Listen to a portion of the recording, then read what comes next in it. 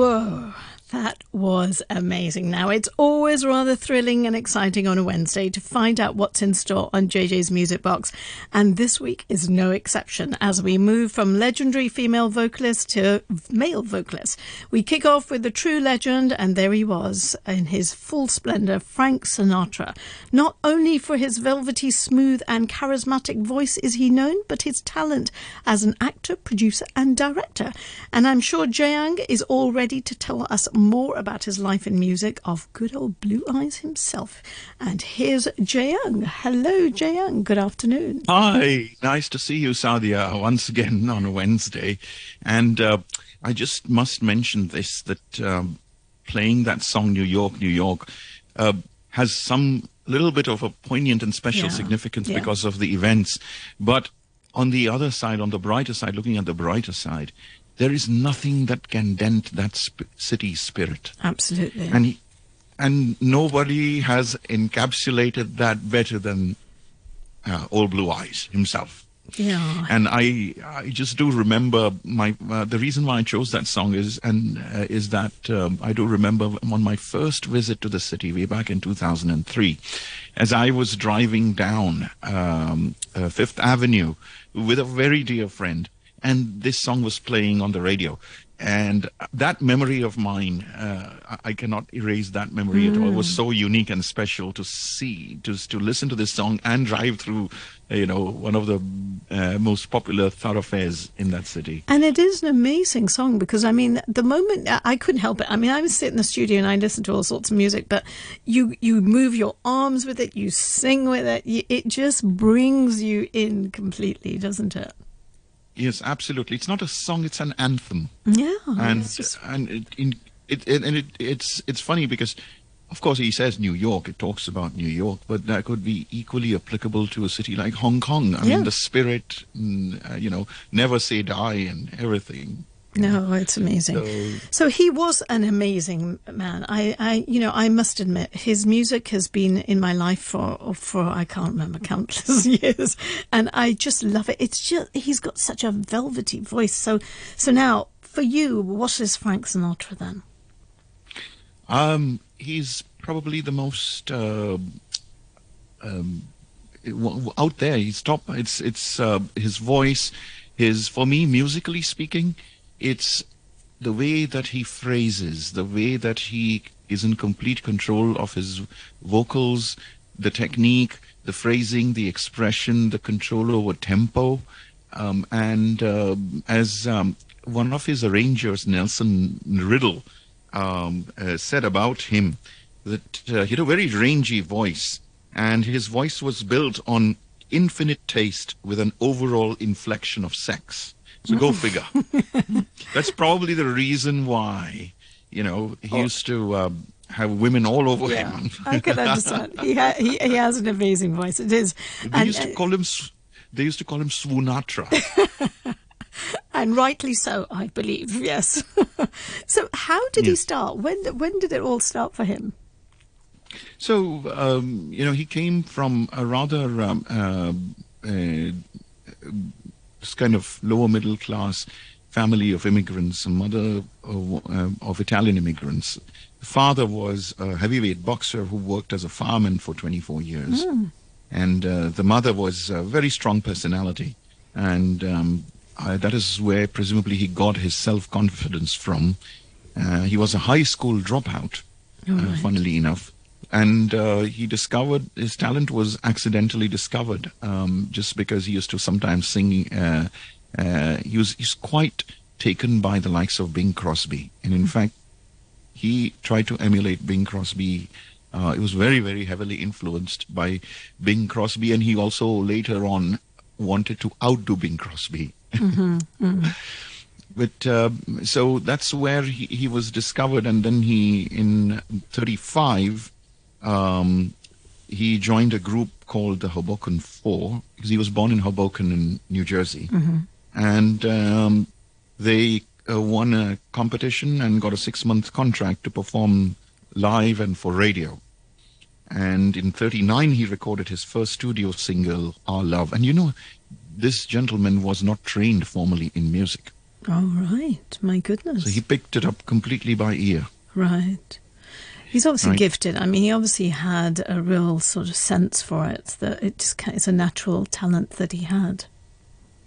Sure, and as we will see more so, as we will see later, that gift and that talent and that supremely trained ear came into good use later on, where he sometimes even outclassed the best arrangers and conductors. So after having recorded his first singles, he was discovered by Harry James, a band leader, and signed him up for 2 years, and there was a string of releases which did not particularly do well, and he thought that he was not getting enough of a break there, so he joined another band leader, Tommy Dorsey, and 39, and he recorded about 40 songs with Dorsey, and this is when he realized his potential as a recording artist. And in 42, he left Dorsey, he went solo, and by that time, in 1941, he had already started topping the male singer charts. So he must have had a good following by then, quite a fan yes. base. A huge, as I said, women loved him, and and they had something, coined word like Sinatra mania, and his fans were known as Sinatratics. Okay. Okay, and was he, at that time, he was just singing at the time? He wasn't doing anything else? Like, he's obviously been acting and things like that too, but that was just purely singing, was it? In the early 40s, it was singing. He kind of took to movies in the mid to late 40s. And he's always going to be remembered more as a singer than an actor. Yeah. Remember, acting was, by the way, kind of thing for him. And so in 43, he signs a contract with Columbia, the record label. And he had many hit releases. And during World War II, he went on tour, entertaining soldiers in different countries. And then in 1946, he cut his first solo album. 1946. Yes. Now you must understand that LPs had just been introduced in the 40s, long-playing records. Yes. And they were mainly used for things like classical and opera. But this was the first time that LP as a format had been used to release popular music. Wow. And so, and the album was aptly titled The Voice of Frank Sinatra. And it became so popular that they often used to call him The Voice. Wow. And it topped the charts, Billboard charts, and sold 10 million copies. And but unfortunately, towards the end of the 40s, his career started to slump. And a lot of it was due to what was happening in his personal life. He lost his best friend, who was also his publicist, George Evans. And then he had, he was married at that time, but then he had a turbulent affair with Ava Gardner, whom he also married. Okay. Later. And went to Vegas, started performing there, and that is which gave rise to the so-called Rat Pack with him and Sammy Davis Jr. and Dean Martin. And they became famous for many, many things. Yeah. Their names are always linked together, aren't they? Yeah. Yeah. But those shows, did not particularly do well. But then came his major break with the movie From Here to Eternity in 1953. And that marks a turning point in his career. And he got the Oscar for the Best Supporting Actor in that movie. And then there was another movie called High Society with Grace Kelly and Bing Crosby. I think I've seen that ages ago. Yes. And, people flocked to the cinemas just to see Frank Sinatra and Bing Crosby together. Yeah, I can imagine. And they say in those days he was paid $250,000 for that movie. In those days, yeah. I don't want to even sit and calculate what that money would amount to these days. That's a lot of money at that time, isn't it? Wow. Yeah, and that movie grossed $13 million at that time, And just putting a full stop here to his movie career, let me put it this way. So he did act in many movies, a handful of movies in the 60s and 70s. And 1980, he delivered his last performance, which was considered a bravura performance as an embattled New York City homicide cop in the movie The First Deadly Sin. Yeah. To dig that one out. Yeah, he took a bow, and a very notable bow with that from an acting career. But as I said, his acting career was by the by. It was his music that was the main thing. Yeah, definitely. And then towards the end of the 50s, he signs a 7-year contract with Capitol Records, and also starts recording with Nelson Riddle, whom he considered the best arranger around. And I have to say that if you listen to Nelson Riddle's arrangements for anybody, such as especially Nat King, Nelson used to do work for Nat King Cole. And if you heard Nat King Cole's song, it's absolutely, and even for people like Ella Fitzgerald, and so he the song the LP I've Got a World on a String was a big hit with him in '53, and he continued with Riddle for quite some time. And I've Got You Under My Skin in 1956, which was another hit, and it is a testament to Frank Sinatra striving for perfection. I hate to use the word perfectionist, by the way, because I think it's a bit of a pejorative these days. Striving for perfection, and takes 22 takes to make sure that it is absolutely perfect. Gosh. Well, he was obviously striving for perfection there if it took 22 takes. His style, what was, the music that he was producing, what kind of style of music did he have? Because when I think of Frank Sinatra, I think of just really beautiful, romantic music, really lovely stuff, But in terms of the style, was he doing other things as well? I mean, obviously he's acting and he's doing all of this, but where was his speciality? Swing and jazz, and then he later teamed up with Antonio Carlos Jobim, whom we saw in one of our previous programs with Astrud Gilberto, to do a few albums with definite Latin slant, bossa nova mostly. And if you listen to his songs, you'll see a lot of classical overtones and symphonic overtones, because he himself was an aficionado of classical music, and he wanted that in his songs. So you see many times you see phrasing and musical passages which make references to Western classical music. Oh, right. Okay. And how about his Italian roots? Was there anything in his music to indicate that was his background or anything? Not much, except for his accent. Not his Italian accent, but the New Jersey accent, which had, I'm sure, a trace of Italian in there. I haven't heard him. He did do a concert with Luciano Pavarotti, I think. But other than that, no. I have not come across any of his Italian songs. It's quite interesting to know that whether he brought that out or not. So in majority of the time, I mean, it was really quite just romantic music. Obviously, you've mentioned the jazz and Correct. It was just beautiful romantic music that he's most known for. That's correct. And in fact, in the 50s, because in the aftermath of his affair and marriage and breakup with Ava Gardner, his songs did kind of take on a rather melancholy hue, which was expected. But then, he was the master of expression.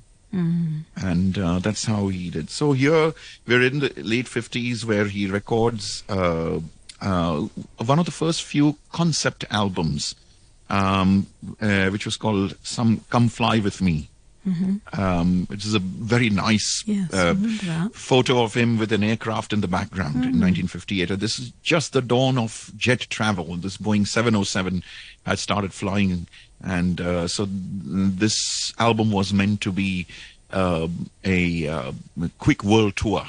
He didn't do any advertising on that one, did he? I seem to recall that song, the Come Fly With Me. It just suddenly, rung some bells there. Yes. And so he, there was several songs with references to Chicago, to Paris, and to other, and then he also did The Road to Mandalay, which was Rudyard Kipling's poem. which for some reason was not there on the British release of that LP because of some objections that the Brits had, because the Kipling's family apparently said that he hadn't done justice, the tune did not do justice to the poem. So I suppose he did not want to rub them up the wrong way. Okay. Right. So, how is he remembered now in terms of, I'm sure people are, his music will just be there all the time, won't it? Right. Yes. I mean, it's again, he's one of those artists that a student of music studies. And it's ironic, a student of music studies, an artist who has never been trained in music. Well, that's just talent, isn't it? It's amazing. Absolutely. And the expression, his timing, his phrasing, and we shall see that in the last song that I have chosen for the day, where his interpretation of this timeless Beatles classic is so different and so refreshing. But I'll come to that a little later. He then, during the 60s and the 70s, during the 60s until the early 70s, he had a string of releases and had good years. And in 71, he announces his retirement, but that only lasts for 2 years, and then he comes back again.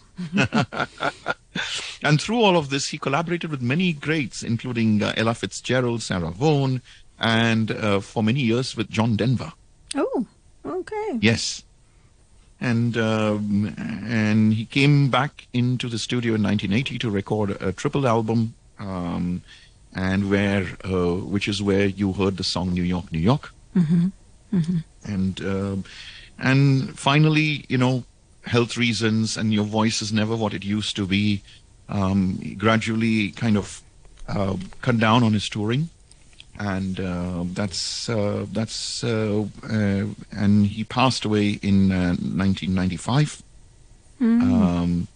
Yeah, it's not long ago, really. I mean, how old was he when he passed away?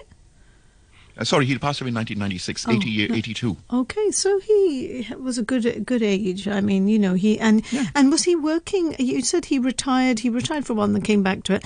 Was he working quite close to the time? Was he working till the end, or when did he actually officially retire? His last performance was about a year before he retired. It was a private concert. Mm-hmm. So that was his last public appearance. And Joan, what is your favourite? What is your favourite track from Frank Sinatra? One that holds great memories for you, apart from the New York that you've just mentioned. That that was one of the tracks. Any other one that you particularly, because you understand music, and anyone that you particularly find very impressive?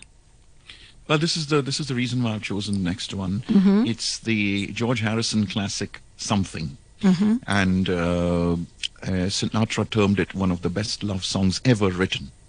And as a Beatles fan, I am very wary of listening to a Beatles song sung by somebody else. But Sinatra's interpretation is really something to listen to, and it has got classical shades to it. It's got a lovely arrangement, and his phrasing, his timing, and his interpretation is just out of this world, and that's why I have chosen this to be the concluding track for today's show. Thank you, Jayang. That's it's been so nice. I just enjoy it. I want to play more of Frank Sinatra on the programme. Jayang, thank you very much for your time today. Just a little one thing just about Frank Sinatra that you liked mostly. What was it? Was it his voice? Was it just just the way he sang? What exactly was it that you liked the most? His expression and the way that he handled words. His the way that he musified lyrics. Oh, well, I think that's a good place to end. But we're going to play Frank. It's called Frank Something, isn't it? What's the track that we're playing? It's called Something. All right. It's Something. Okay. Well, here it is. And very, good thanks to Jayang for this. And we will be back next week with JJ's Music Box. Jayang, I look forward to seeing you then. And we'll end likewise with Frank Sinatra. Thank you. Here he is.